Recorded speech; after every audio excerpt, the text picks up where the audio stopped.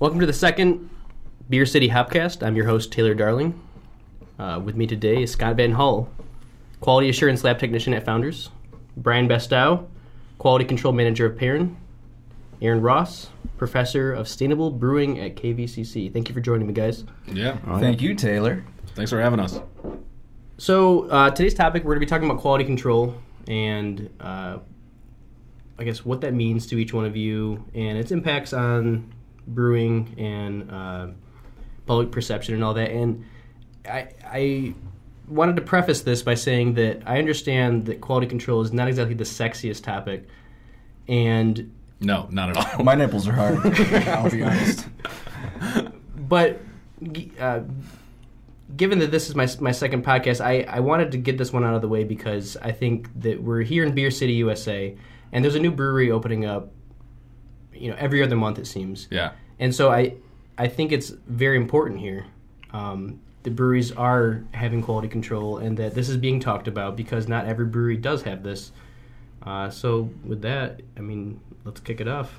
Yeah, well, I'd say everyone is doing quality control in their own way. Whether you're homebrew or not, you're tasting as you go. That's why we're all kind of making beers, because I think we like drinking it a little bit. So I just want to start with saying quality control can be a lot of different things. It doesn't have to be just pipettes and petri dishes and really expensive lab equipment. That comes with time and money, mostly. Yeah. But I was just wondering, so we want this to be geared toward everyone at home or other breweries listening? Or Well, there's no filter for who is going to be listening. I think get as technical as you like. And,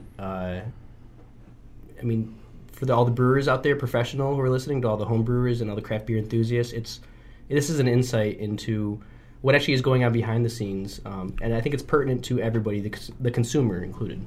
Yeah, I think, like you said, as there's more breweries opening, I think the consumer is getting more and more educated all the time, and that's why breweries are starting to implement more and more quality control. But like Scott said, it's not, simply tasting your beer if you're home brewing. Like, that's the biggest deal, is just taking notes and evaluating your beer from batch to batch is, a form of quality control. So Sure, that might be the baseline of quality control is sensory analysis. Yeah. it's the cheapest and most effective. For Yeah. sure. They're the tools that are always with you, is the way I tell my students. Yeah. You can't carry a spectrophotometer with you with everywhere, or I have mine in hydrometer. the backpack. Oh, really? Yeah, Well, no. perfect. Let's bring it in here. But no, seriously, the tools that you have on you, your sense of smell, your visual analysis, your taste, all these tools are at your disposal at all times, and really you got to trust them. Now, they're not quantitative, so you can't. It's fairly subjective as far as that goes, but trust them. Trust them, and once you hone these tools and calibrate them in a sense through your own education, you can really rely on them for a good level of quality control in many aspects. I think you bring up an interesting point because at the end of the day, quality control, it's determining whether something is drinkable or not. But isn't that pretty subjective? well, yeah, that's a good point. So what is quality to a brewery? I think it kind of changes from brewery to brewery, but for the most part, you're looking for something that will bring your customers back time and time again, that is satisfactory to them. I'd say most breweries try to set that standard a little bit higher for their own specs so that their quality is never in question. So you don't have a customer coming back with a complaint, so everyone's happy with all the purchases they have.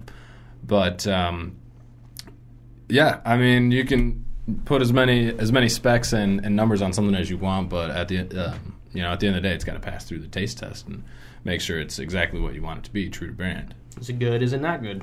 Right. And then building off of that, consistency, so is every batch we have true to brand, so quality is hand in hand with consistency, because if you're not hitting the same thing every time, it really doesn't matter what your quality standard is if it's not consistent, Charles Bamforth talks about that in that he believes consistency is it's like the ultimate quality control measure, that you may be a brewery that has put out a technically flawed beer, but you have a base that really enjoys this. It may be technically flawed, but if it's been brewed this way for 50 years, it should be brewed that way for 50 more years. Yeah, I got a question for Scott and Boomer. So, have you guys ever seen, whilst you've been at Founders and Perrin, beers that have been rejected because they do not taste correct, but maybe their metrics that define them as a beer are the same? Has that ever occurred where, okay, it looks like it should be the same, but the taste panel says no? Has it ever happened? Yeah, there are those beers that meet the specifications analytically, and then they fail. They're not quite there. You know, when you evaluate them sensory panels. Are you saying that they're not quantifiable?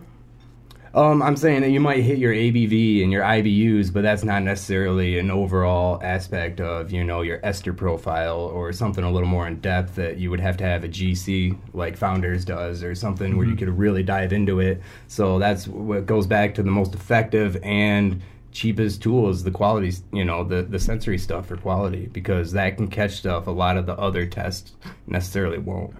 Yeah. Or even to that end, if you could pass a GC, you could pass... for people out there listening, the GC is a gas chromatograph that would... essentially, it's a really expensive nose that smells... it breaks down. You can have a chemical, concentration of every chemical in your beer, essentially. Right. It's like fingerprinting your beer. Right. On a very high level. So we're using it mostly for vicinal diketones. We're going to throw some buzzwords at everyone right now.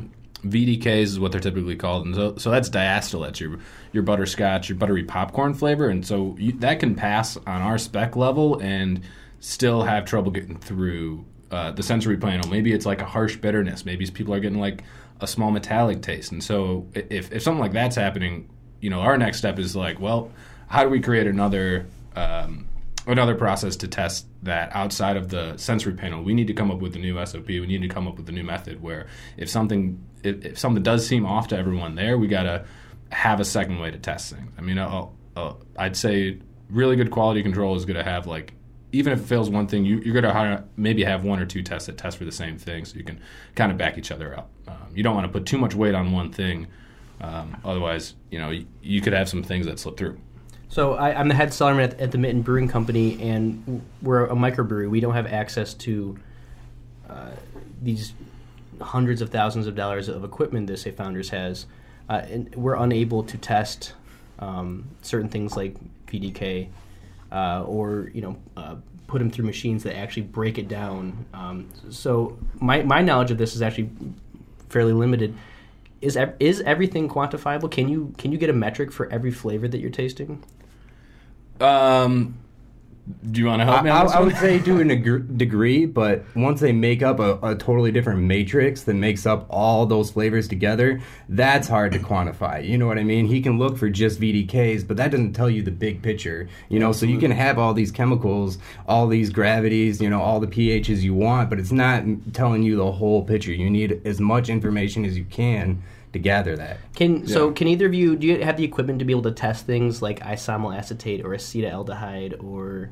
Yeah, with the spectrophotometer, there's a test for acetaldehyde. A really good VDK test is just heat it up to like 70 degrees. Get it warm, and you'll actually smell the diacetyl a little bit better. And it's a very volatile compound, so it comes out of solution very That's something a homebrewer can do. Oh, yeah, for sure. Put it on a hot plate. Put it on your stove until it heats up to 70 degrees. It's not even that warm. Just body temperature will usually give you enough to smell it.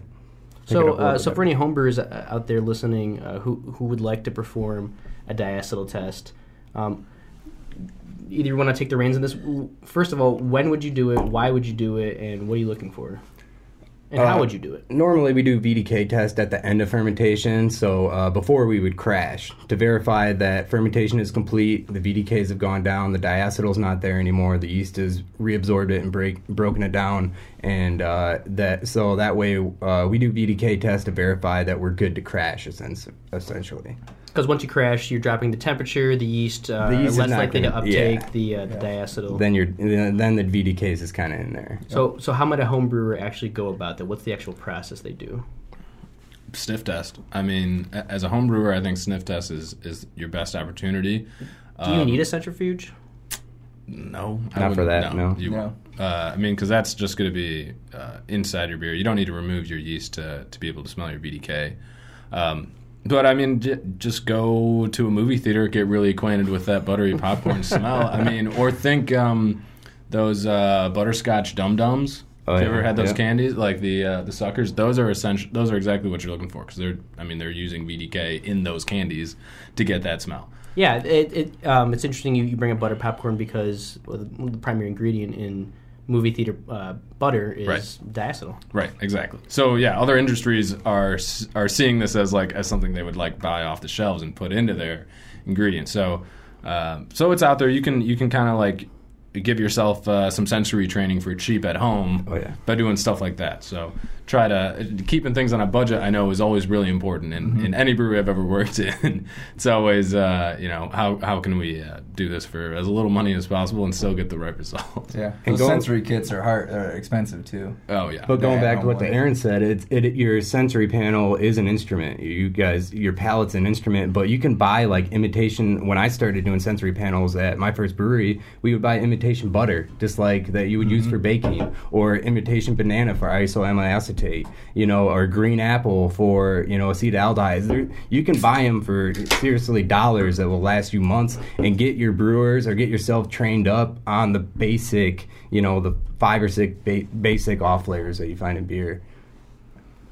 So I'm just getting the all-day control going right now. I brought a. I'll take a bit of control if you don't mind. I brought some cans here that we can all taste. Cool. I brought a control. Let's see, what's the timestamp on this?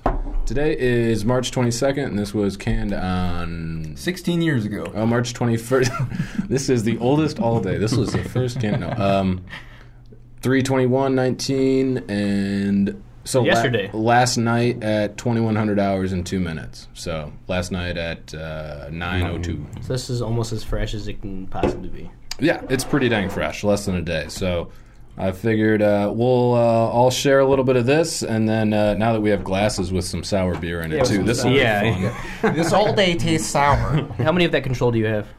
Just 2 cans. 2? So I would say rinse your glass with some beer. You want to open Best the way to other rinse control? it.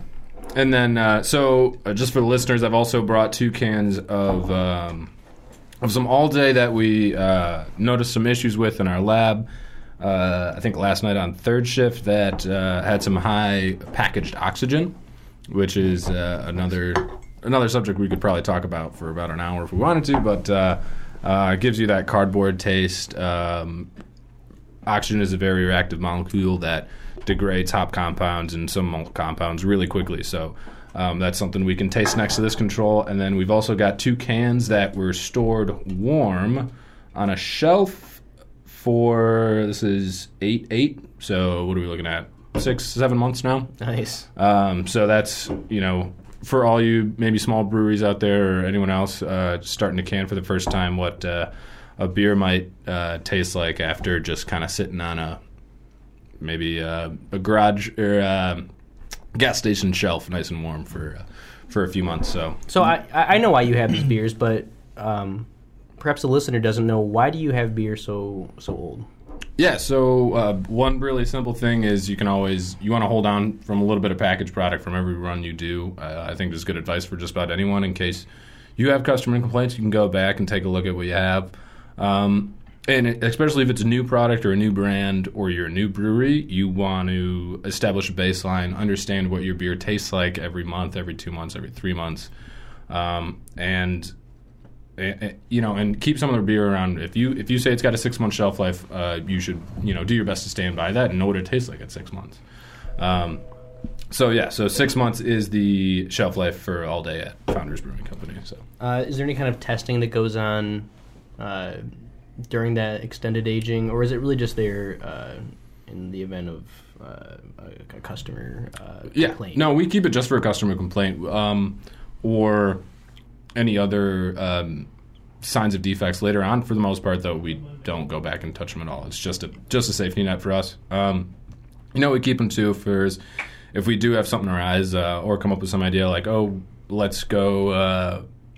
We're working on like a polyphenol test right now, and like say we wanted to go back and see what our polyphenols look like, every month for the past 6 months, and see what's happening to our beer throughout there. So it's always good to keep some beer on hand, right? Yeah, I'm playing devil's advocate here because we at the Mint actually modeled a lot of our quality control program when we started canning off of founders, and specifically directly from you, the horse's mouth, that we're aging a lot of beer long term and holding on to it in the event of stealing product that's happening much more rapidly than we would like to see, and that kind of thing. So it's interesting opening up a can after 6 months of, say, our flagship IPA. Yeah.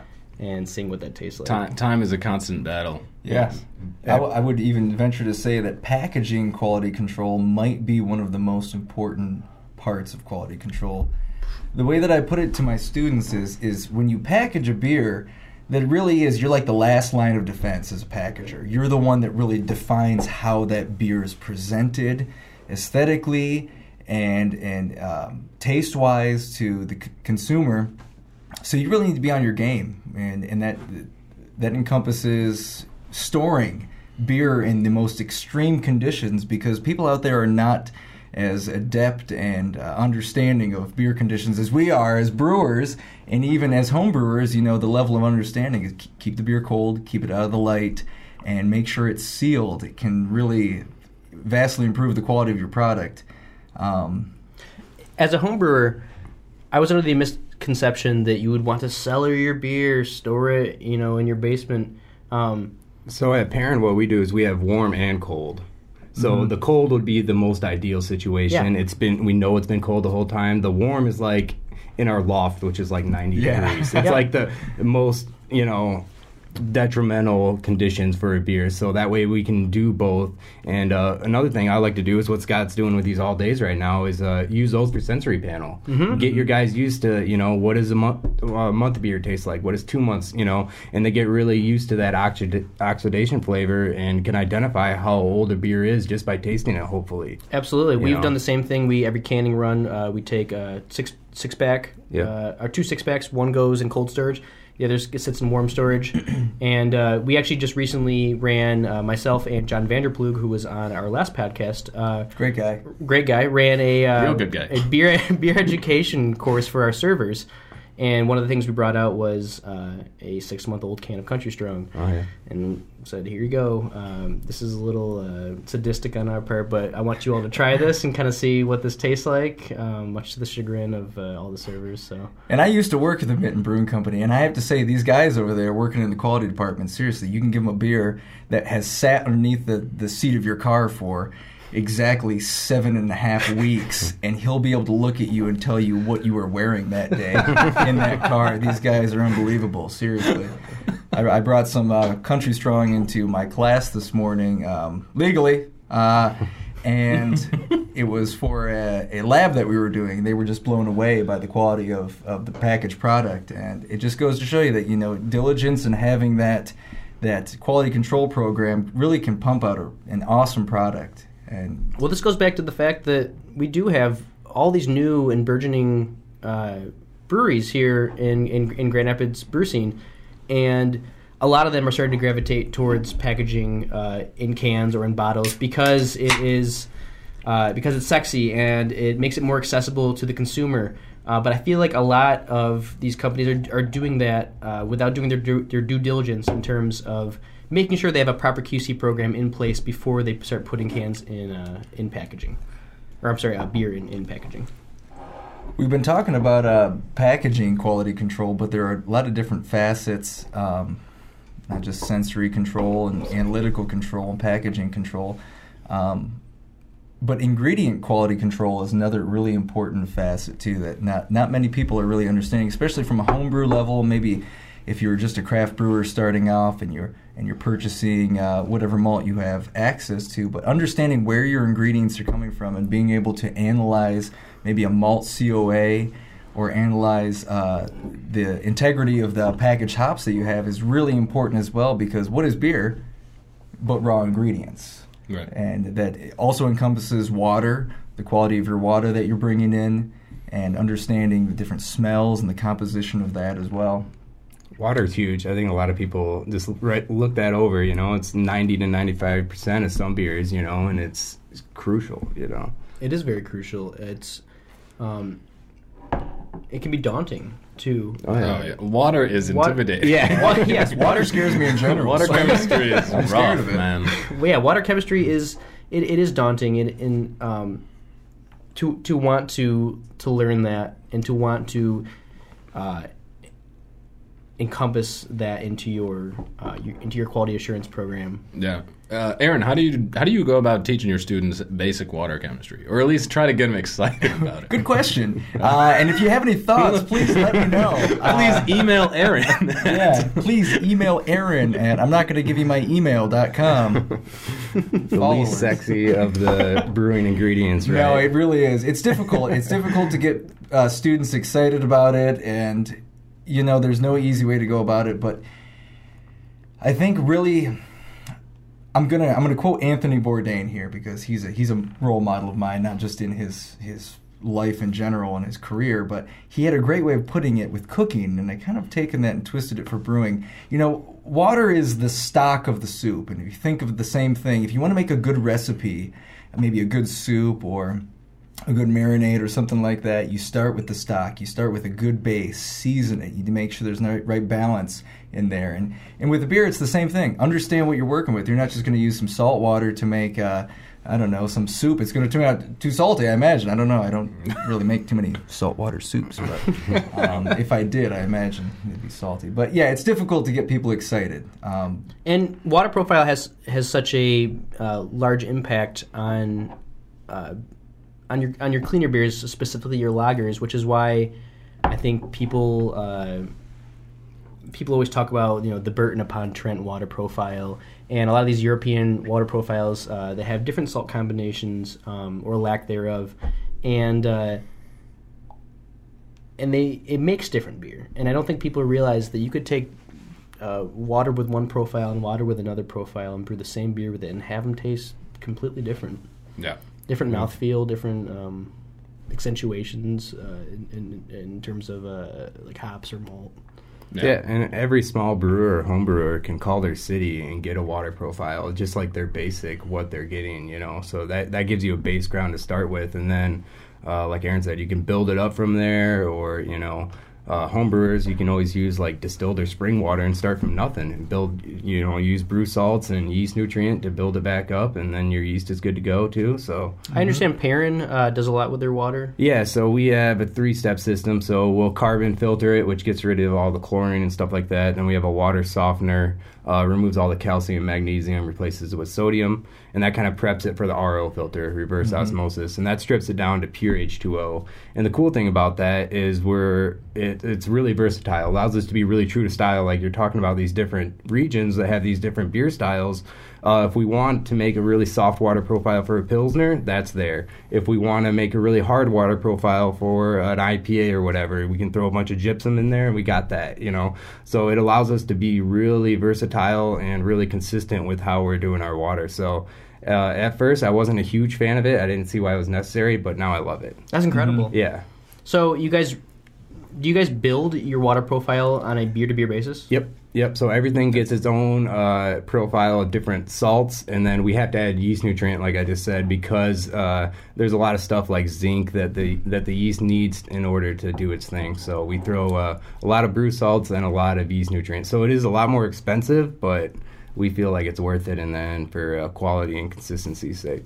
How accessible is that kind of stuff for the home brewer? I mean, does the home brewer have access to that kind of equipment? You can go buy 5-gallon jug, or 5 1-gallon jugs of distilled water. Bam, you're starting from nothing. You're good to go. I did that. I used to do that all the time. Start with spring water or something. Spring water has a little bit of something in it, so that way you're not starting from nothing. You can save a little bit of money on brew salts, but salts aren't expensive. Or it's worth it. I lived in Kalamazoo for the past 2-3 years, and I worked in the Bell's homebrew shop there, and so you could get the city water report there. Oh yeah, and nice. So it was really, really hard water in Kalamazoo, which is good for some things, but in my opinion, from a home brewing kind of easy standpoint, is measuring out salts can be really intimidating. Is like, because of this hard water, you go buy 2 gallons of distilled water, mix that with water coming out of your tap, all of a sudden you've just got mild water. It's not perfect, but at least I'd say if you're a home brewer putting any thought into your water profile like that, you're killing it. You're miles ahead of other stuff. Absolutely. Yeah, as a home brewer,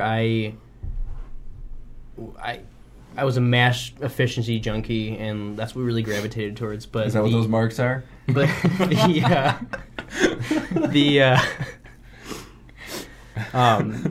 the biology and the chemistry of beer was lost to me, and so even though I'd gravitated really, really hard towards this one aspect of brewing, because the rest of it hadn't fallen into place, the beer itself, I remember the first year of me homebrewing was just garbage. I think that's how it is with all of us. Yeah, pretty much. That's how you learn, man. I mean, from a certain standpoint, I'm still making garbage beer, but that's my own standpoint. Biggest critic. Right. Yeah, absolutely. What's So right, well, I'll talk. You guys can't see. Well, actually, there is a video, but right now we're all drinking the high oxygen content all day. I'm wondering if anyone else is picking up a little cardboard. Yeah, I'm actually wet pretty newspaper. surprised. It was a store cold or warm? Well, I mean, it was like less than 12 hours old anyway. So, but it would have been. No, I'm talking about the. This is the old one, right? No, you're drinking just less than a day old, but high oxygen content when packaged. Oh, I got you. Yeah. Less than a day old. You know, I can't imagine that the oxygen would have time to do anything. You could tell the hops are dulled. I don't think there is definitely that wet cardboard, like newspaper type of character, but you can tell the hops aren't as vibrant and as bright as they were in that control. I think that's what I pick up more, personally. The Something nose. I'd really like to touch on, actually, that you just mentioned is oxygen content needs to be tested within the first 2 to 3 hours of packaging in a can, otherwise it's going to go down. So, and being so going down means it's actually reacting with the beer. So you're going to see oxygen imperfections 2 or 3 hours after exposure. So yeah, 12 hours at this point, yeah, you should definitely be able to pick up some. Yeah, there's, as Boomer said, there's some degradation of hop terpenes, and I get a little cardboard, but for the most part, I would not be upset if I got this off the shelf. And well, that's good to hear. Yeah, no, because I want to reiterate, you would not find this on the shelf. The only reason we have this in the studio today is because It might be on the shelf. No, absolutely not. Can I ask what kind of PPB you're looking at? This would have been over 300 TPO. Oh, TPO. Okay, that's total package oxygen for those who aren't aware. Gotcha. So that'd be about over 3 times our spec limit. Sure. So we've done some runs with Country Strong, and for the most part, we stay under 100 ppb. We're sitting now around 30, 40, 50 ppb, which is plenty acceptable. And but the runs where we've had where it's been less than acceptable, and we're talking over 200. It's been fine the day after, but you start noticing it towards the end of the week, where all of a sudden it's. Yeah. That oxygen has done a number. It gets exponentially worse over time. Almost. Oh yeah, You know. Yeah, and conversely, or on the other side of the coin, you have beer which has amazing PPB. For instance, we just got done packaging our Peanuts and Cracker Jack, and we had cans coming in at 7, 8, 9 ppb, and I can only imagine that those cans after 2 months stored warm would probably taste relatively similar to where they were at before. Is this DO or TPO we're talking? TPO. Okay. That's awesome. Yeah. 7 TPO? 7. Okay. Oh, wow. Wow. Now listen, I don't know. It's this is the only beer we have that comes out with numbers like that. So I'm not really sure what the correlation is. How are you guys measuring? We have an Anton Par Oh, nice. C-Box QC. C-Box. Cool. So yeah, I'm not sure Yeah, because those we don't ever get those numbers. You know, at Founders, they're lucky enough to have a Crohn's canner. Hawk. Oh, okay. Yeah, we've got a Hawk 6100 and the 3110 as a backup. Okay. So the 6100, have you seen one? Is the fully automatic. That's where you. I was talking about your can line though. You our probably get can super line. low oxygen on that. We're not Yeah. at Parent. We don't have an awesome can line like that. Do you guys have a rotary filler, or is it just nope, it's in line right now. So we run 2 side by side, but we worry a lot more about headspace errors. You guys have a Right. micro So- canner? Yeah, so it's a cast 5-head filler, and we run 2 of them side by side Okay, right yeah, now. We're getting a rotary this year. Yeah, we have the was it the Nice. Good for you 1000 guys. series or whatever. Yeah, yep. Yep. So we have the 6-head filler, and we got amazing TPO on the last run at the cost of I think it was 15% product loss.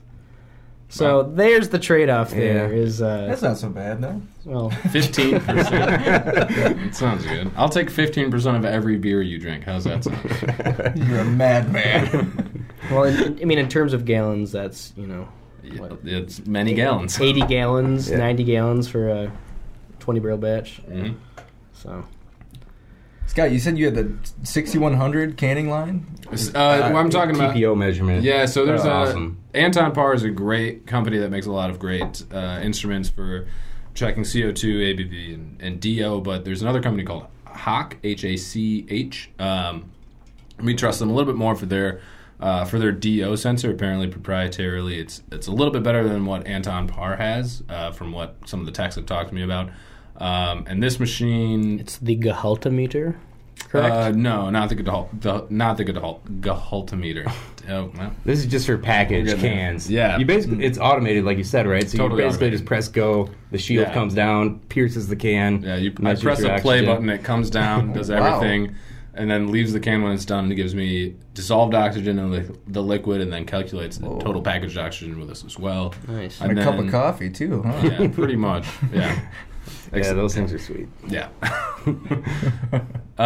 So yeah, we're fortunate enough to have that, and so we don't. So you don't need to shake it, because if you're doing your C box, you're back calculating all of your total package oxygen based on your headspace, and you need an equal. You need that oxygen completely in solution, so you can kind of get an equal measurement. Without this machine that can also measure the headspace oxygen, so saves us a little bit of time. Do you have to do any shaking?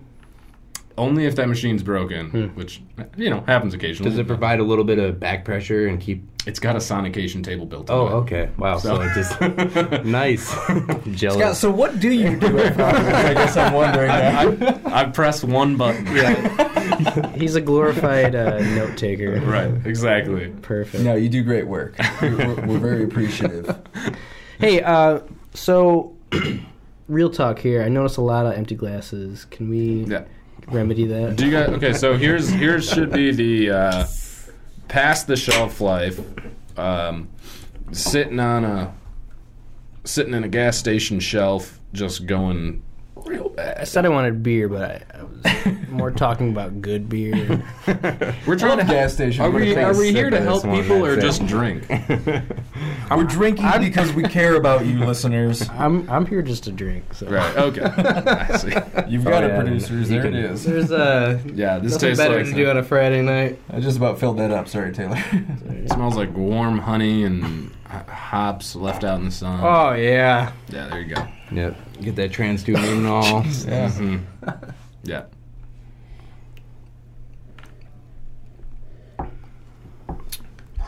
Yeah, that's old. Wow. So yeah, so that's hopefully Hey, Malty. Is there a little part of you that kind of likes old stale beer? no. There's a- Yeah, I there's killed a- that part of me long ago. There's a little part of me that You've been drinking too many like aged old It's, ales then, or barley wines. Yeah, it's the maybe masochist not in in me. hoppy beers though. Yeah. that's true. That's I don't enjoy as much. This is awful. It's okay.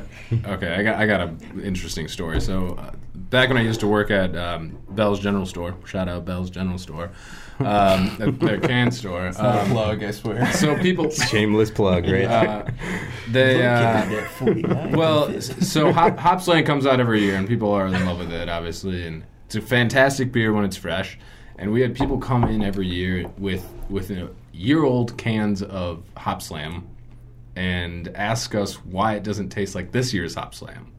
And it's because the cans are a year old, and you're drinking them right next to a fresh one. It's gonna taste. Oh, they're doing it very- side by side. Yeah, they're doing side by wow. side. Nice. Okay. Yeah, so they're like, huh, this year's tastes different than last Yeah, year's. It's yeah. like, it's gonna. I'm actually glad Yeah. you brought this up because at I want to say it was the CBC. There was a seminar about field quality control, Yeah. and it was led up by one of the guys from Bell's. I don't remember his name, but he talked. But the whole point of field QC is educating the retailer and by extension, educating the customer. That's huge. I mean, if your customer isn't educated, they're going to bring in old Hop Slam from a year ago and ask, why does this not taste the same? I got that box over there too. Yeah. It's not Coca-Cola. You can't like that I get to be the sit on bartender. it Yeah, I was gonna say you're forever and expect it to taste exactly the same. Yeah, or even remember what it tasted like a year ago. Even Sure. if you don't have one, it's like some of the best tasters I know don't remember exactly what something tasted like a year ago. I got some sours. I got what do you guys feel like? I was just, I just brought a do you hodgepodge. have anything in mind that? I wanted to try that sour that little bottle. It's like a 5-year-old sour. the It's one of Rosalaire? yeah. Ooh. I have no idea if it's going to be good. I'm warning you guys, it might not. You know, it's very old. I want to see how it holds up though. Well, like I said, I got a hard on for stale beers. So. Yeah, seem apparently to. you're gonna Oh, right up my your alley. word. I should have sat on the other side, away from you. Go for it, man. Still got some. Yeah. Scott, did you bring KBS? Yeah, I brought a vertical of 16, 17, 18, 19. So 19 was just released about a week ago. Go get it, everybody. Another shameless plugs. Founders Located on Granville Avenue. I spoke with Jason Haystack, the barrel master at Founders, and what he told me is he said don't age KBS. He goes, I already aged it for you. Right. Why would Right. you? Why would Yeah. you? Why would you take the next step and age it further? You're just degrading the product Yeah. at that point. I'm not a fan of cellaring in general. I like to drink beer, you know? Or, I might keep it around for a few months, but there's very, very few beers I keep for a long period of time. Has anyone ever aged a beer and been like, glad I did this? Yeah, eventually it's going to reach its peak and it's just going Yeah. to start getting worse. So, that's a dangerous game you're playing where, eventually it's going to hit its optimal time and then it's just going to degrade from there and then it's going to be no good by the time you drink it in 3 years. Why do you think? As we're drinking one of my 5-year-old sours. Why do you think? This is research. Yeah, right. No, I'm interested. It does smell really good though. Why do Yeah. people age beer? Well, there are some beers that are better aged, There are, but there's only certain styles I feel like hold up to that age, Yeah, I do it. I think just out of nostalgia and curiosity. Yeah. I know KBS coming out fresh. We've aged it for you. We're releasing it now because we think it's good now. We think you should drink it now. If we thought you should drink it a year from now, we'd release it a year from now.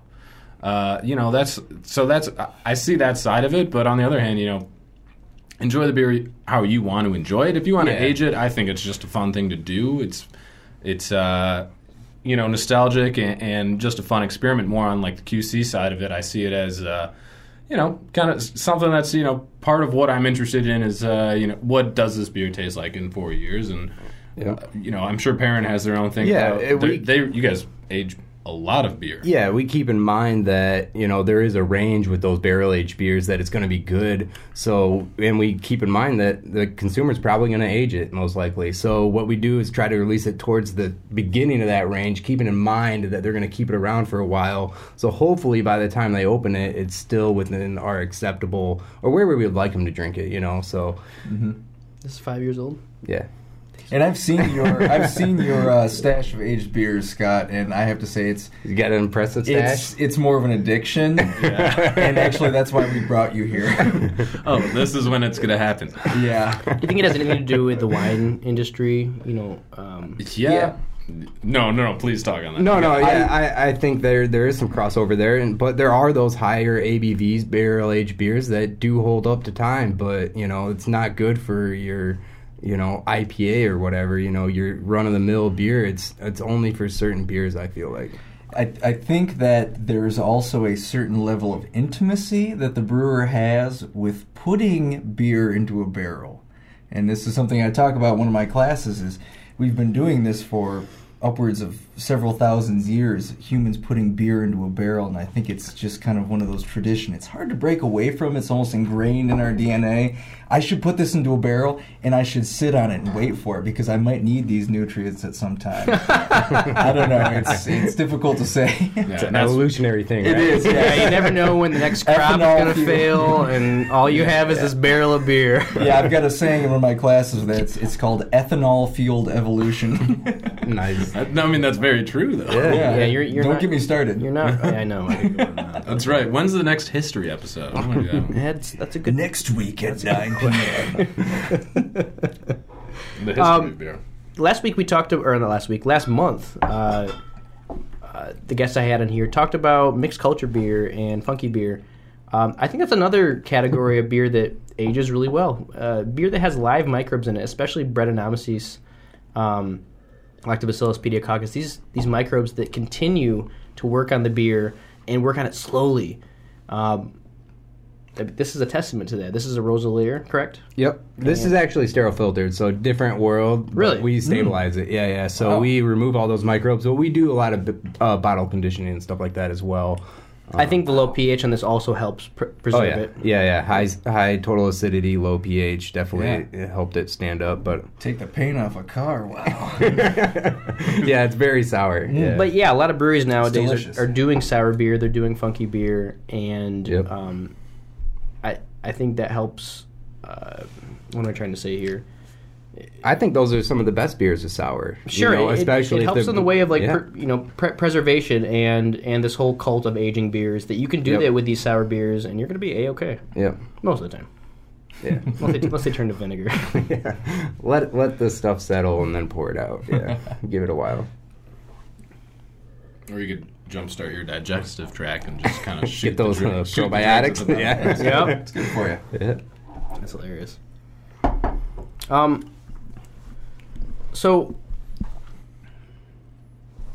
why is QC, I think, seems to be this really daunting thing for these smaller breweries?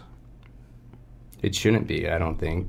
The way I break down all, my QC system is there's the micro stuff, which takes a little bit of effort and a little bit of equipment. The analytical stuff, obviously Founders is on the high end of that spectrum. They got all these cool pieces of equipment, but just measuring your gravity with a hydrometer or having a simple pH meter, just measuring your temperature. Those are all analytical stuff. And then the final one's the sensory stuff, which we've already been talking about. So if you hit those three areas as much as you can and build up from there and constantly be building, then there's not much more you can ask for. Yeah, a lot of the kind of quality mantra that I've learned over the past couple of years is that I can't, as a laboratory technician, put quality into a beer. I can tell you if quality is there or not. And so quality is not coming from the lab; it's coming from everyone else in the brewery. Yep. So it's our job to tell you yes or no. It's not our job to make the beer good. What's important is that everyone in that building is set on making the best beer that they can.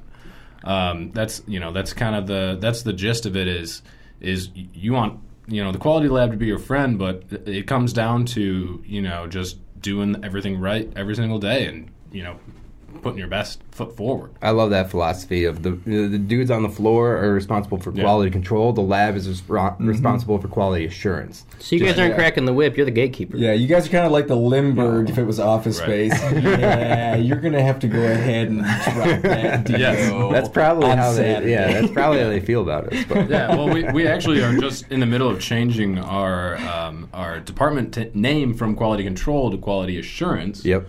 And, awesome. Mostly because quality control is typically done by like approving product to ship or not, or like this is good or this is not. Quality assurance being you're assuring every step of the process throughout the thing. So I'm assuring that kind of everyone's duties are getting done correctly and helping them out instead of just saying this is good or this is bad. So I want to help everyone else out in the brew house, in the cellar, in the packaging team to help them troubleshoot, figure out what problems, figure out if what they're doing is accomplishing what we want to get done. Yeah, the quality control team or the lab team should be very involved with every department. That's what I love about my job is I get to talk to my head brewer and my head package guy, and we're constantly talking, troubleshooting problems. It's that's why I still like being in the lab is because I get to do all this. I get to be on the brew house some of the time and do what I love to do and get involved with all the areas. So Yeah. So you do have you get to be hands on with everything. Oh yeah, like when it comes down to making brew house decisions, it's usually our production manager John, our head brewer, myself, and a couple other guys, and we decide as a team what we're gonna do. But like I said, that's why I love working in the lab is because I get to go all over and work with all these great guys and help figure out these problems and improve our beer. So Yeah, the detective of the brew house. Really, you've tried to find a problem and then you try to figure out where it came from. So the real quality control is making sure that the people actually brewing the beer know what they're doing? It's the guy on the brew house measuring gravities and pHs. It's the dude in the cellar that's about to transfer that's doing a go, no-go just to ensure that everything happened properly. It happens at every step, so... I feel like a lot of brewers are on different levels in terms of their knowledge of the sciences of brewing. Is it a requirement to know why these things are happening in terms of chemical reactions, or is it enough to just teach someone, hey, you need to take this measurement, you need to record this?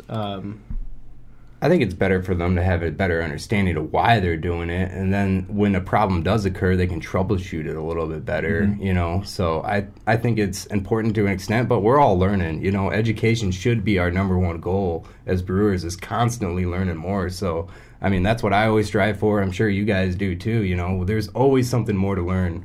So you just empower yourself and keep learning, keep reading, keep going to talks, That's what it's about, man. Absolutely. Consciousness is the first step of quality control. Understanding that your product is flawed in some way. Oh, yeah. Now, how do I figure out how to solve these problems? Yeah. And whatever your budget is, that's where you can start. It's really a good place. I mean, if you have a high budget, start there, but it doesn't necessarily need to be high. You can start very low. You can start just by honing your own tools that you carry on yourself. And if you don't know why something's happening, you can find out. There's somebody out there. Yes. There's somebody out there with more knowledge that can pass that on to you. You just got to seek it out. I've been lucky enough to work with a lot of great guys that have taught me so much. And there's always somebody out there that can teach you what you don't know. So you just got to ask questions. And I just want to say this too: we're here in Beer City, USA, and we are unlike any other place in the world. We are a brotherhood. And we look out for each other. I've got my tattoo. I've got my tattoo, he says. Do you? But we look out for each other, and we run out of grain, or we run out of hops, or we have a technical question, or we're troubleshooting, or anything. We are always all here for each other. That's what's cool about this industry, I don't think Absolutely. there's a lot of other industries like, hey, I ran out of this equipment, or this, I need this piece, or this, bag of malt. You can run down the street, go grab it, and pay him back later. That's not common, I don't think. Or, hey, I didn't bring beer to the podcast, and here comes Boomer walking through the doors. The sun is shining behind him, a silhouette of him and a box of beer shining upon me. Yeah, it's beautiful. I know, obviously, from firsthand experience, that we at the Mitten go to you at Perrin when we have questions. We go to you at Founders when we have questions, and we banished you. So yeah, and it's good to be. You're dead to them. Dead to myself in some manner. It is getting dark now. Sun's shining. It's Friday, people. Cool, 40 degrees. Oh, jeez. All right. But yeah, that camaraderie is awesome. And hopefully the industry never loses that. Even the biggest brewery in the state, Founders, totally willing to help. Pass along information. We were just at an NBA meeting yesterday, and Alec is, asking all these questions, and engaging with all these guys and teaching the next generation of brewers, which I think is awesome. How was that, by the way? It was at first I was just like, oh, they're talking about hoses and kegs, like it might be all right. Awesome. Like they could talk about brewery hoses for like 3 hours, and I was just like, yes. Yeah, that's awesome. Sweet. Yeah. That's good to hear. From what I've heard, not every brewing community is like that. I've heard even on the east side of the state, there's a little more hostility. It's more cutthroat. Every man for himself, every brewery for himself kind of thing. Why do you think, to each one of you, why do you think we have that here, unlike other places? Well, I think the industry's changing. So, when I started brewing, there was, every brewer's having 200% growth, and it is getting a little more cutthroat now. So maybe, that's why I'm saying I hope we don't lose that, and that doesn't change, because it is getting more and more competitive now. There's not the, growth we were all having, 5 or 10 years ago. So I think it's starting to stabilize a little bit, which overall will be a good thing. But yeah, I think Grand Rapids brewers stick together for some reason. Have we plateaued? Are we heading that direction? Have we hit the glass ceiling? I don't know. I'm not a salesman. Ooh, that's a whole nother discussion. Yeah, neither am I. No saturation. But I think the reason that we've stuck. I'm just here to drink beer. The reason that we've stuck so close together, I think, has to do with brewing is kind of a network economy. We got no rules. If one person fails, then KBS. it influences the rest of the breweries. But if For everybody both. succeeds, then that certainly it's a boosting economy. It helps everybody else. If the brewery down the street closes, sure, you're getting more sales, but it's that network economy mindset of it is really part of the reason why this brotherhood still exists. And because Scott brings us 4 years worth of KBS. Yeah, I was going to say, show of hands, should we do oldest to youngest or youngest to oldest? Beers. We're talking about beers I think here. we should people go. listening. I think we should go. Just want to specify for the record.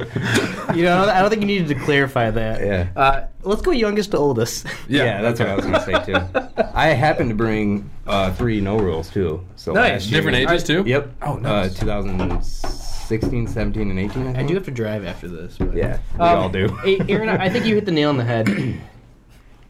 In that, Oh, Scott didn't? Scott is something. I'd like to say, again, we're going from a 5-year-old sour and we're putting KBS into the same glass. This is going to be It's great. sour Well, anyway. we can do a little rinsey rinse. No, I do think you hit the nail on the head, in that this is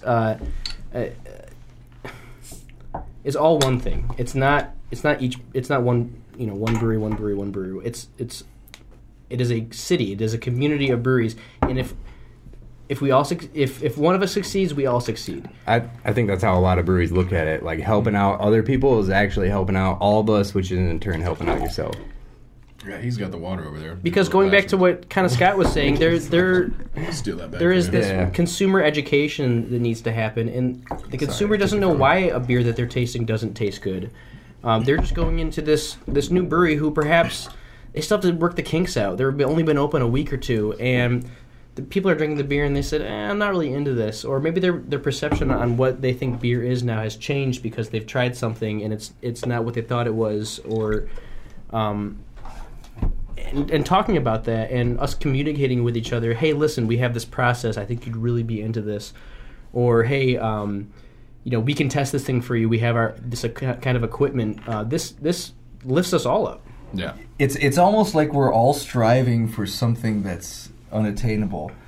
It's like we're all trying to help one another brew this beer that's going to solve the world's problems. And like, hey, I've got this process that we're trying. You should try this. Like, maybe it'll work for you. We're trying to make this beer that's going to, I don't know, propel us into the future, or I don't know. It's allow us to commune with the gods. Something like that. Yeah, well, that'd be great. Actually, we're working on a recipe. You wouldn't believe the yeast.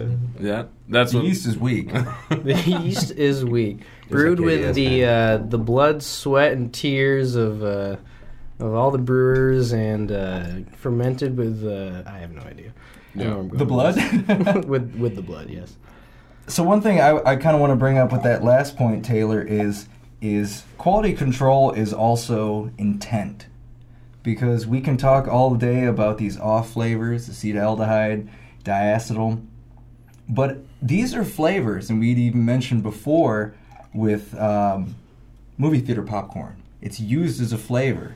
So don't fear these flavors. Use them as a tool. If you do not want diacetyl in your beer, understand it and being able to master it. But if you're brewing something like an English ale, and maybe that's acceptable, Yeah. then use it. Because they are flavors. They're not always off flavors. What makes them an off flavor is your intent. Absolutely. Take a look at, say, Brettanomyces, or Brettanomyces, I mean to say, in that some barrel-aged beers, are, in terms of the BJCP guidelines, actually are okay having a little Brett character. Yeah. Yeah, it depends on the style. Different. Yeah, that's a good point with the English. Belgian beers have a ton of esters in it. So The Hefeweizen, Yeah. you don't normally want the banana clove flavor in almost any other beer, but you definitely want that in the Hefe. Mm-hmm. So this is 2019? Mm-hmm. So it was, probably like a couple weeks ago, bottled, Yeah, this is nice. ready to go. So, I'm sorry, which years did you bring? 19, 18, 17, 16? Yeah. Yep. Cool. So. Yeah, we're not going to be able to drink all of that. Yeah, I don't Yeah. like this one. Can I try the 18? Yeah, of course. Let's get into it. I'm fine with it. I brought this beer to drink, not just to look at. Let's see here. So, quality from a homebrew standpoint. I think we've covered that. Done a good job with that so far. Sure. I think I wanted to loop back on quality again is like a lab is great, but it's still as a homebrewer is just putting in the time and getting a repeatable process, knowing what you're shooting for. I think having a good end goal is really important. If you're just stepping into a homebrew thinking, I'll just make something, you're probably going to wind up not where you want to be. Because if you don't have a good target to shoot for, you're going to end up somewhere where you probably don't want to be. Documentation. Let me ask you something. If we are going to loop back, Get started on that. what kind of things do we do at breweries? We were all homebrewers, weren't we? Yeah. Yep. Okay, perfect. Once in the 80s, I didn't enjoy it. I was homebrewing before I was 21. So was I. I was working in a brewery before I was not. 21. I had friends who did it before I was 21, and I was Yeah. I have 18-year-olds in my class that are homebrewing, and Hell yeah. I have to say I'm proud. You can Yeah. produce beer legally. I know it's Yeah. it's weird though that you.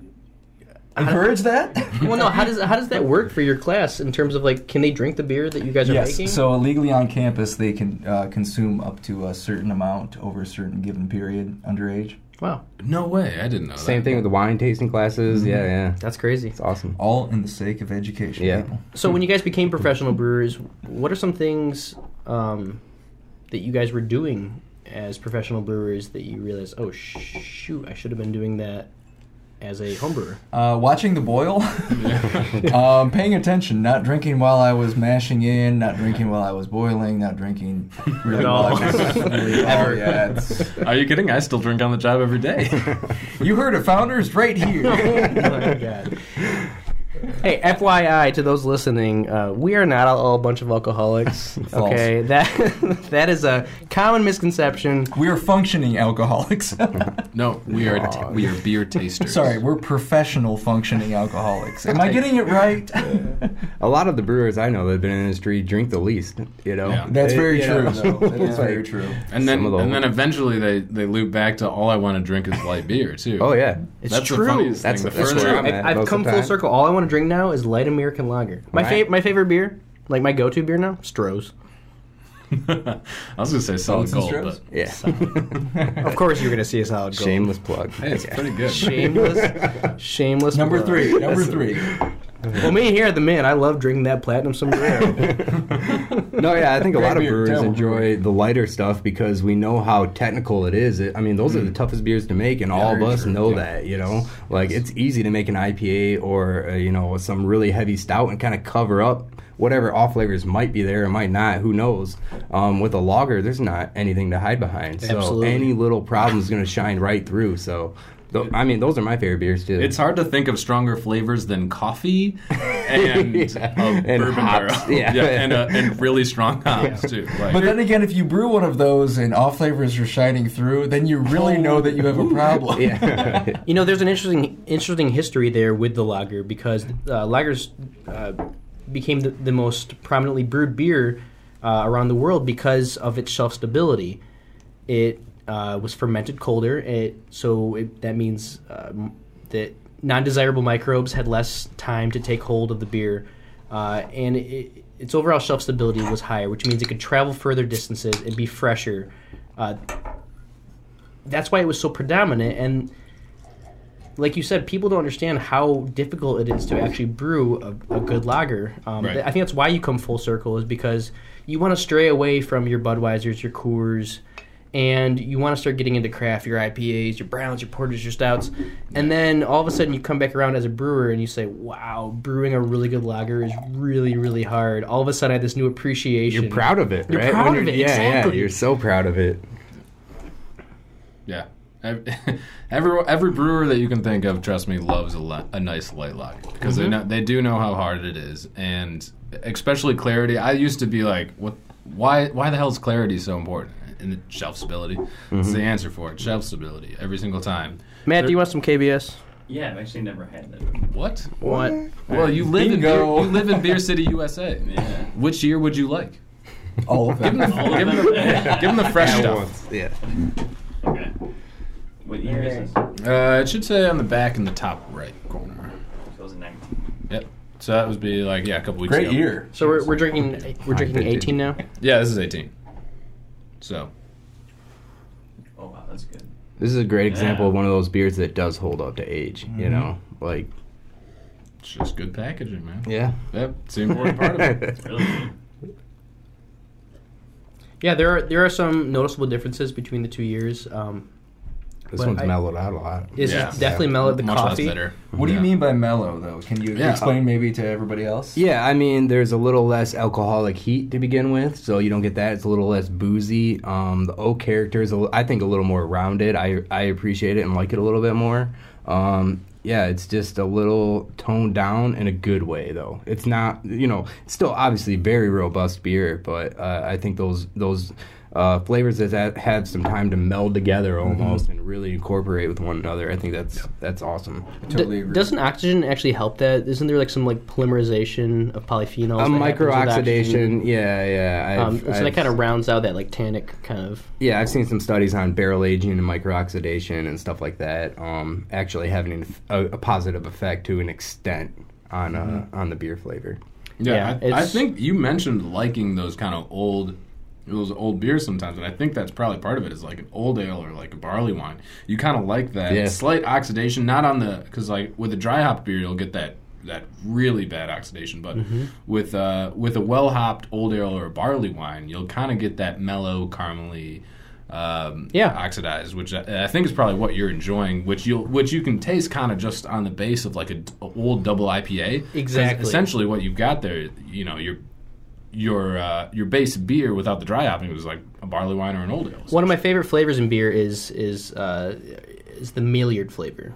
Yeah, It's the burnt caramel, the raisin, the plum kind of flavor that you get on your barley wines, on your old ales. That's why my two favorite styles of beer are barley wines and old ales. yeah, And I think you're absolutely right that you get that kind of caramely sweetness, almost that Maillard kind of flavor with old oxidized beers.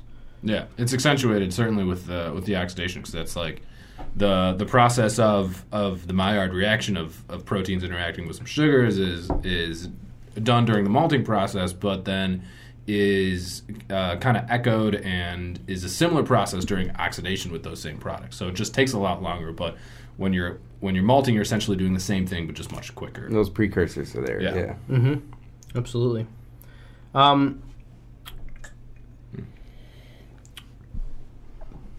So you're 17 and you're 16. Yeah. Are we going? Are we gonna get there? Is that what you're I was Are you gonna open those? Are we? Can we expect more like etunanial, more cardboard flavors out of these older ones? I would not expect any more cardboard flavors. I don't want to talk too much out of my depth here, but they're packaged at the same oxygen spec when they're packaged and quality spec. So there should be less of that, but more oxygen aging, but it shouldn't have any of the negative drawbacks that we're tasting right now. KBS is one of the most popular beers in Planet America. In Earth? America, Yeah. I was gonna say I'm on the planet, but I'm not. I can't speak to that Right. because. Anyways, what can people expect from aging this beer? Do you want me to do another shameless plug? I want you to do a shameless plug. I mean, if you have, Jason Hasek said not to do it, but the consumer's going to do it anyways. What can they expect? from it? with aging your KBS. Well, first of all, again, KBS is great right when we release it. We're not releasing it if we think you shouldn't drink it right then. Just like I'm sure Perrin does with all of their barrel-aged stouts and barrel-aged porters and barrel-aged brown ales and barrel-aged. You guys barrel-age a lot of stuff as well. Yeah. It's going to keep mellowing out. I think it's going to keep getting a little sweeter to be. It won't actually increase its sweetness. Its perceptive sweetness will increase, mostly because its bitterness is going to go down. Some of those age, what's happening is those hop products, those alpha acids and beta acids, and all of their similar products are going to start. Falling apart and changing into other stuff, and so you're not going to be able to taste that bitterness as much. And so it's going to make it seem like the sweetness and the caramel and the vanilla and the barrel are coming through stronger because they're not fighting off that bitterness. And what we just tasted, the fresh KBS is really well balanced with a little bit of bitterness too. You can maybe enjoy it a little bit more. You maybe like it when it's a little colder and it has a good balance. This other stuff, as you go back, I like to drink them a little bit warmer because it becomes really decadent. I don't like to drink as much of them because they come off so much sweeter, and they drink like a dessert, ooh, I shouldn't be doing this. This is bad. This is What kind of dessert are you talking? like a death by chocolate type stuff. I think, with a beer like KBS, they're obviously very intent on how they're doing everything, from how long they're leaving it in the barrel. Haystack probably has his process pretty much down at this point. We've handled a lot of barrels. Yeah, exactly. So, they only leave it in the barrel when it's ready. It's not a time issue. It's when it tastes the best, like Scott was saying. That's how we treat our barrel of beers. More time in the barrel isn't necessarily always a good thing, in my opinion. How extensive is your barrel program at Perrin? At certain points, we've hovered around like 400 or 500 barrels. About maybe like a quarter of those being sour. Wow. It's a little bit less right now, though. Are they stored in the same room? We actually have our production facility, and we're lucky enough to have a separate building where we keep all of our barrels. So nothing sour or barrel aged comes into our brewery without getting stereofiltered. I mean to say that are the sour and the other... they're in the same building in different parts of the building. This brings up a question, if that's all right. Sure. Go ahead. What kind of quality control points do you run into when you're dealing with barrel aged beer compared to your classic IPAs? With barrel aging, I consider it a lot more as the art side of beer making than the science. So it's a lot more like winemaking than it is just production beer. So there's a lot of blending going on. With our sours, we're testing pH and total acidity. We're doing that stuff, making sure we're hitting the final specs. So with the quality control on barrel aged beers, anytime you put a beer in a barrel, it's going to have positive micro. Without a doubt. So then you have to stabilize it somehow in order for it to be able to sit on the shelf for an extended period of time, however you're going to do that. So we do extensive micro on ours just to make sure that it is good to go and good to package. And then from there, normal stuff like ABVs, gravities, pHs, all that good stuff. So we have a Scotch porter. It's essentially it's basically a porter with specialty and some peated malt. But we barrel aged 4 barrels worth of it and popped them open. First thing I saw in one of them was a big old pellicle on the top. And is this something you didn't mean to sour? No, of course not. Oh, okay. All right. Because I like pellicles in my sour barrels. Yeah, of course. Yeah. But no, this is a big, boozy porter. Okay, in like 8.5-9%. For those unfamiliar, pellicle is like a skin. It's a microfilm. Yes. So it's a biological film of bacteria on top of the liquid on the surface. Yes, exactly. But I was excited to see that because that adds some depth of flavor to the beer, and the beer isn't souring. I mean, there's very little for the what I'm assuming is lactobacillus or possibly pedio. Brett makes a lot of pellicles too. Or Brett, exactly, to chomp on. I mean, if anything, like I said, it's going to add some depth to it. So, like you said, there's almost this expectation of contamination when you're barrel aging beers. Yeah, you can never sterilize wood, obviously. You can't sanitize it like you would a stainless tank, so you're going to assume that there's some... I've got a good quote about sterilizing wood. Do you guys... Alec from the Mitten years ago had this saying, the only way to sterilize wood is with fire. I like that. Yeah. True. And you don't really do that very often. Recharge. So this is definitely the art side of brewing as opposed to the science side on the front end. And then after you get done blending and stuff like that, then you can start running your specs and making sure that you blend it properly and that you have the final product that still meets your specifications. But it's very hard to control once it goes into a barrel, especially when it's sour. There's a lot more factors at play that you don't have quite control over like you do with your ingredients and yeast. And how your yeast is going to perform every time. You inoculate with a certain bacteria set, but you don't always know what you're going to get, essentially, And I have to add, too, that these barrels that we use are actually second use. So we aged our Death to Flying Things, which is our Imperial Stout, in them. Fresh, straight from the distillery. there's still residual alcohol in the barrel, Oh yeah. enough to sterilize it. And then we pull it out, and then we add a new beer into it. And all of a sudden, the stakes, or the... Stave. Staves. No, I No? didn't even mean that. Basically, the ability for the microbes to grow becomes that much greater because we've stripped it of that alcohol. Yeah. You've given them a much cleaner environment, so they don't have any competition. Maybe. So Scott, with KBS, you only use barrels once, right? yeah. Yeah. Yes. So their first use barrels, we might for some of our barrel aged Well, beers use them technic- for once or twice. technically second use. Oh, second use. Okay. So bourbon would be first use. Well, yeah, in I see terms what of you brewing, mean. Yeah. we call first them, beer use. Yeah. Yeah. Okay. First use in the brewery. First So beer use. eventually you're going to stop getting oak flavor though, and that's when we send them to sour. And then it's just like, you know. Same. So Yeah. we have this barrel program. So we start with a bourbon barrel aged beer. That's something that we want to take on the quality of bourbon. Yeah, The 'cause it's second in there, The yeah. second turn is going to be something like an old ale or a big porter or something like that. That we want good oak and maybe a little residual bourbon flavor. And then after that, go straight to the sour Yeah. program. Yeah, you're not getting anything out of the oak from that point. It's just a vessel to store Just the your sour microbes. beer in, you know. Exactly. Yeah. So what do you guys think about just jumping to the 2016? Just go the oldest one I have. I'm cool with that. I'm down with that. Yep. I don't know if I can. I think the 17 you'll understand what it could hold if you tasted the Yeah. 18 and the... I was most excited to try the old one.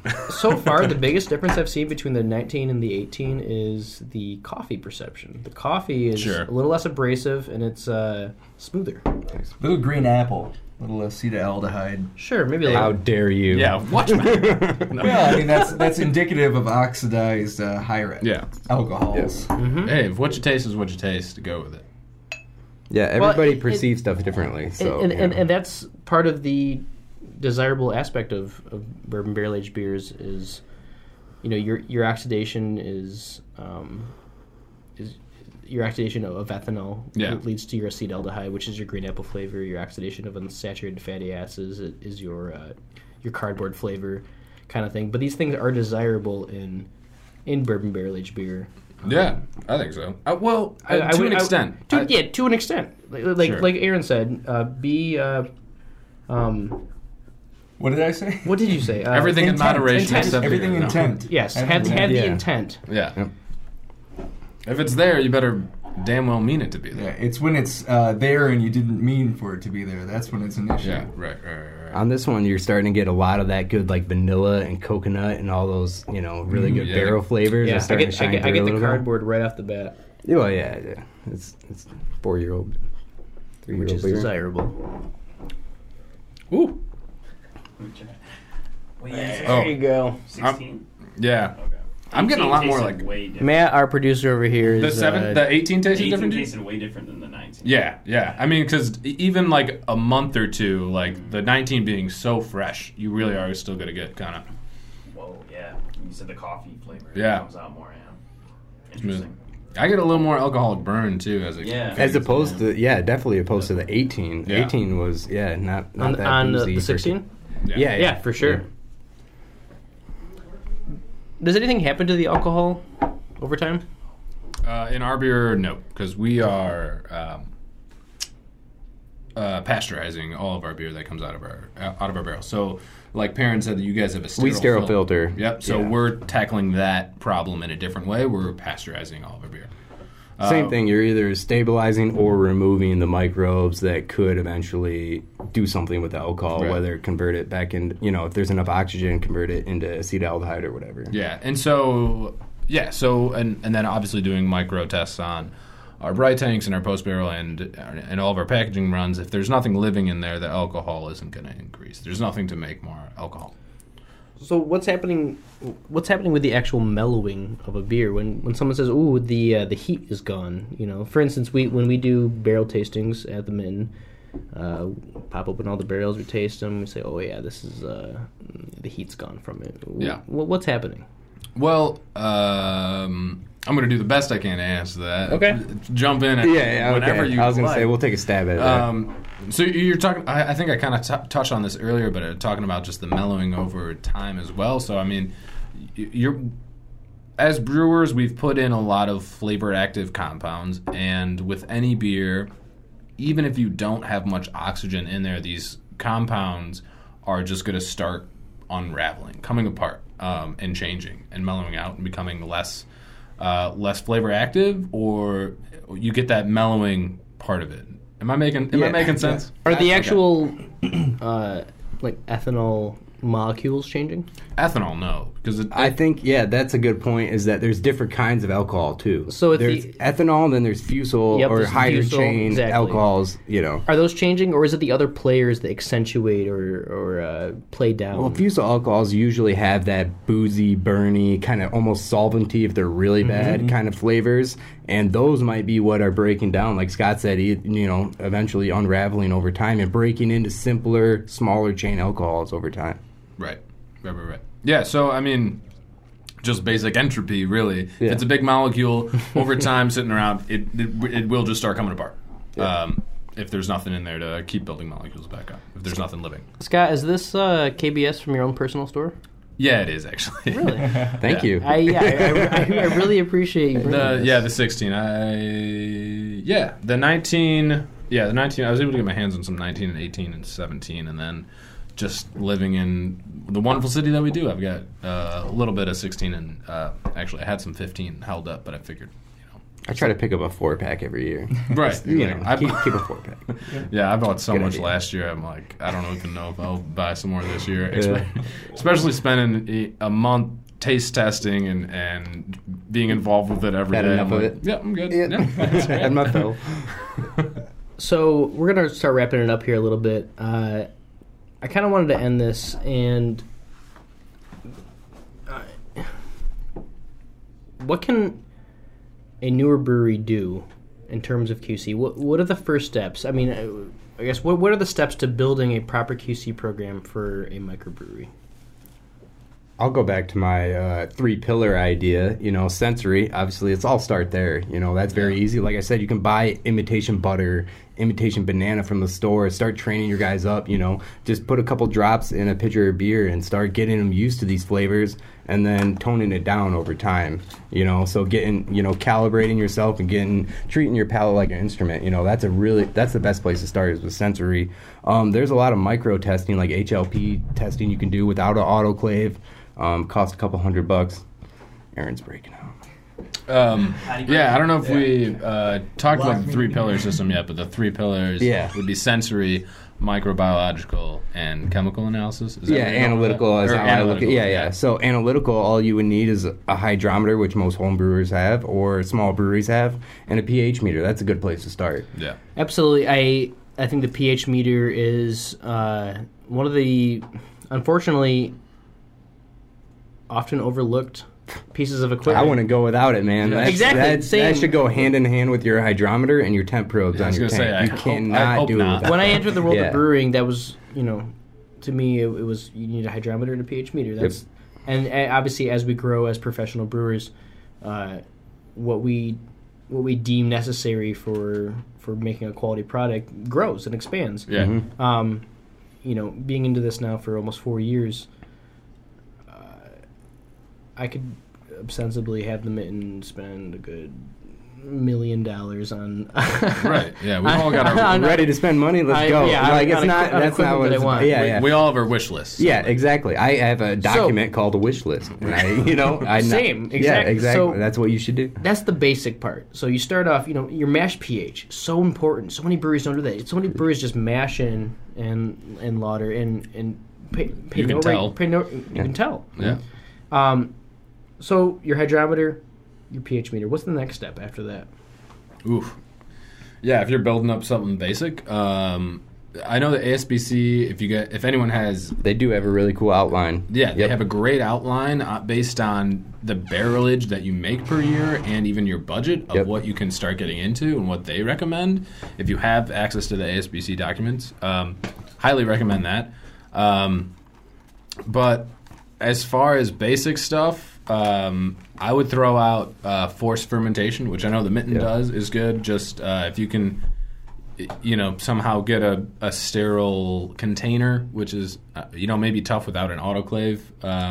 You can use one of your sanitizers or IATA4. Yeah. Probably, you can get away with it. I used to do it, so Sure. and I didn't see a lot of problems. And then, I just want to enforce fermentation would be like grab some of your wort right as you're knocking out, throw it in a beaker or something, probably glass that you've cleaned the hell out of. Yeah. Throw an airlock on it and see if anything happens where you're hoping your wort is sterile right there. If anything happens, it's bad because there's no microbes that you put in there at this point. Right. If you see any activity, that's a bad thing. So I want to expand on this just a little bit because when I started our QC program at our production facility a few years ago, that was one of the first things I went to. We ordered from Sinmar these pre-sterilized, gamma-radiated sterilized test tubes.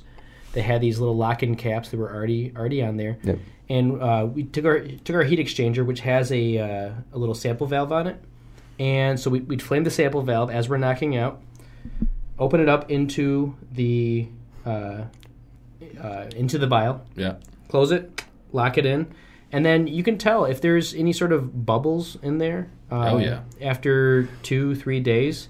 Also, we have an incubator, and so we'll keep it at around 95, 96 degrees. It's a good incubation temperature to kind of see forced fermentation, to see if there's any sort of microbes.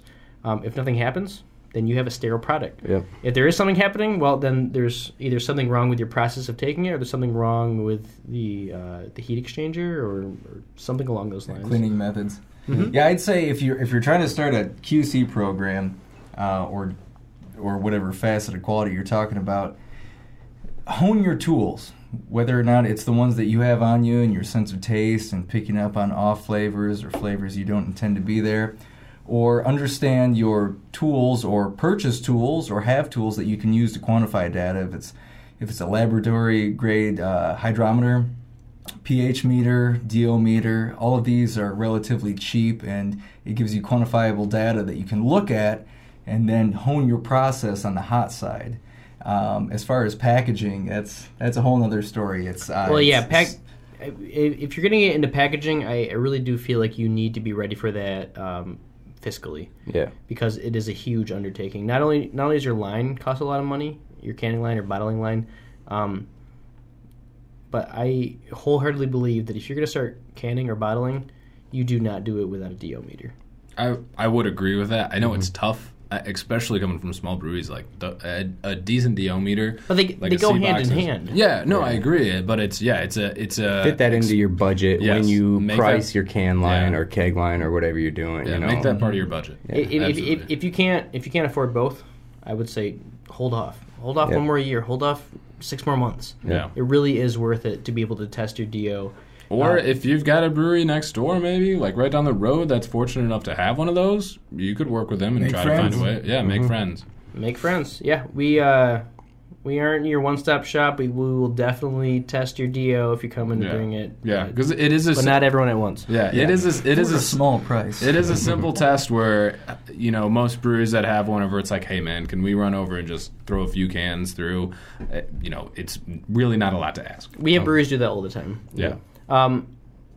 Micro, yeast, viability, slurry density.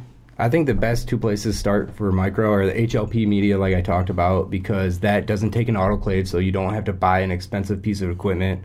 It's just the media itself and some tubes, like you were talking about, and that doesn't catch everything. There's no one selective media that catches everything, but the HLP will at least get the really nasty stuff. It will get your, lacto and PDO. The stuff that's really going to sour your beer, and then a microscope probably and a hemocytometer, so you can do pitch rates, at least probably cell counts throughout fermentation as well. But make sure you pitch the right amount of yeast to begin with. So absolutely, as like what we do is we sanitize the tank, put the yeast in there, and then knock out on top of that. Immediately after that, you do a pitch rate count and make sure that your yeast is where you want it to be, because that's going to help control your fermentation and make sure that your yeast isn't overstressed or working too hard or not enough of it. And in that case, it's going to cause a lot of off-flavor problems down the road. That was one of the most daunting things going into production brewing was harvesting yeast into sanitized brinks, and performing cell counts, getting your slurry densities, your yeast viabilities, and then being able to take all that data, determine how much Volume, viable yeah. yeast. Yes, determine Yeah. how much volume. It was hard at first, and Aaron and I both worked on creating some spreadsheets to be able A lot to of spreadsheets. a lot of spreadsheets to be able to do all those calculations, because it is very hard. You're working with a hemocytometer, which is 1/10,000th of a milliliter, and you have to basically reverse engineer these numbers that you're working with when you're counting these cells and doing these methylene blue tests. But it is important to be able to know how much yeast you're pitching, because yeast pitching rates, I feel like, is the difference between making okay beer and really good beer. Yeah. And a lot of money too. I mean, if you've got enough yeast to do 2 batches and you only think you have enough to do 1, I mean, you're missing out on buying a couple $100 worth of pre-made yeast or something like that.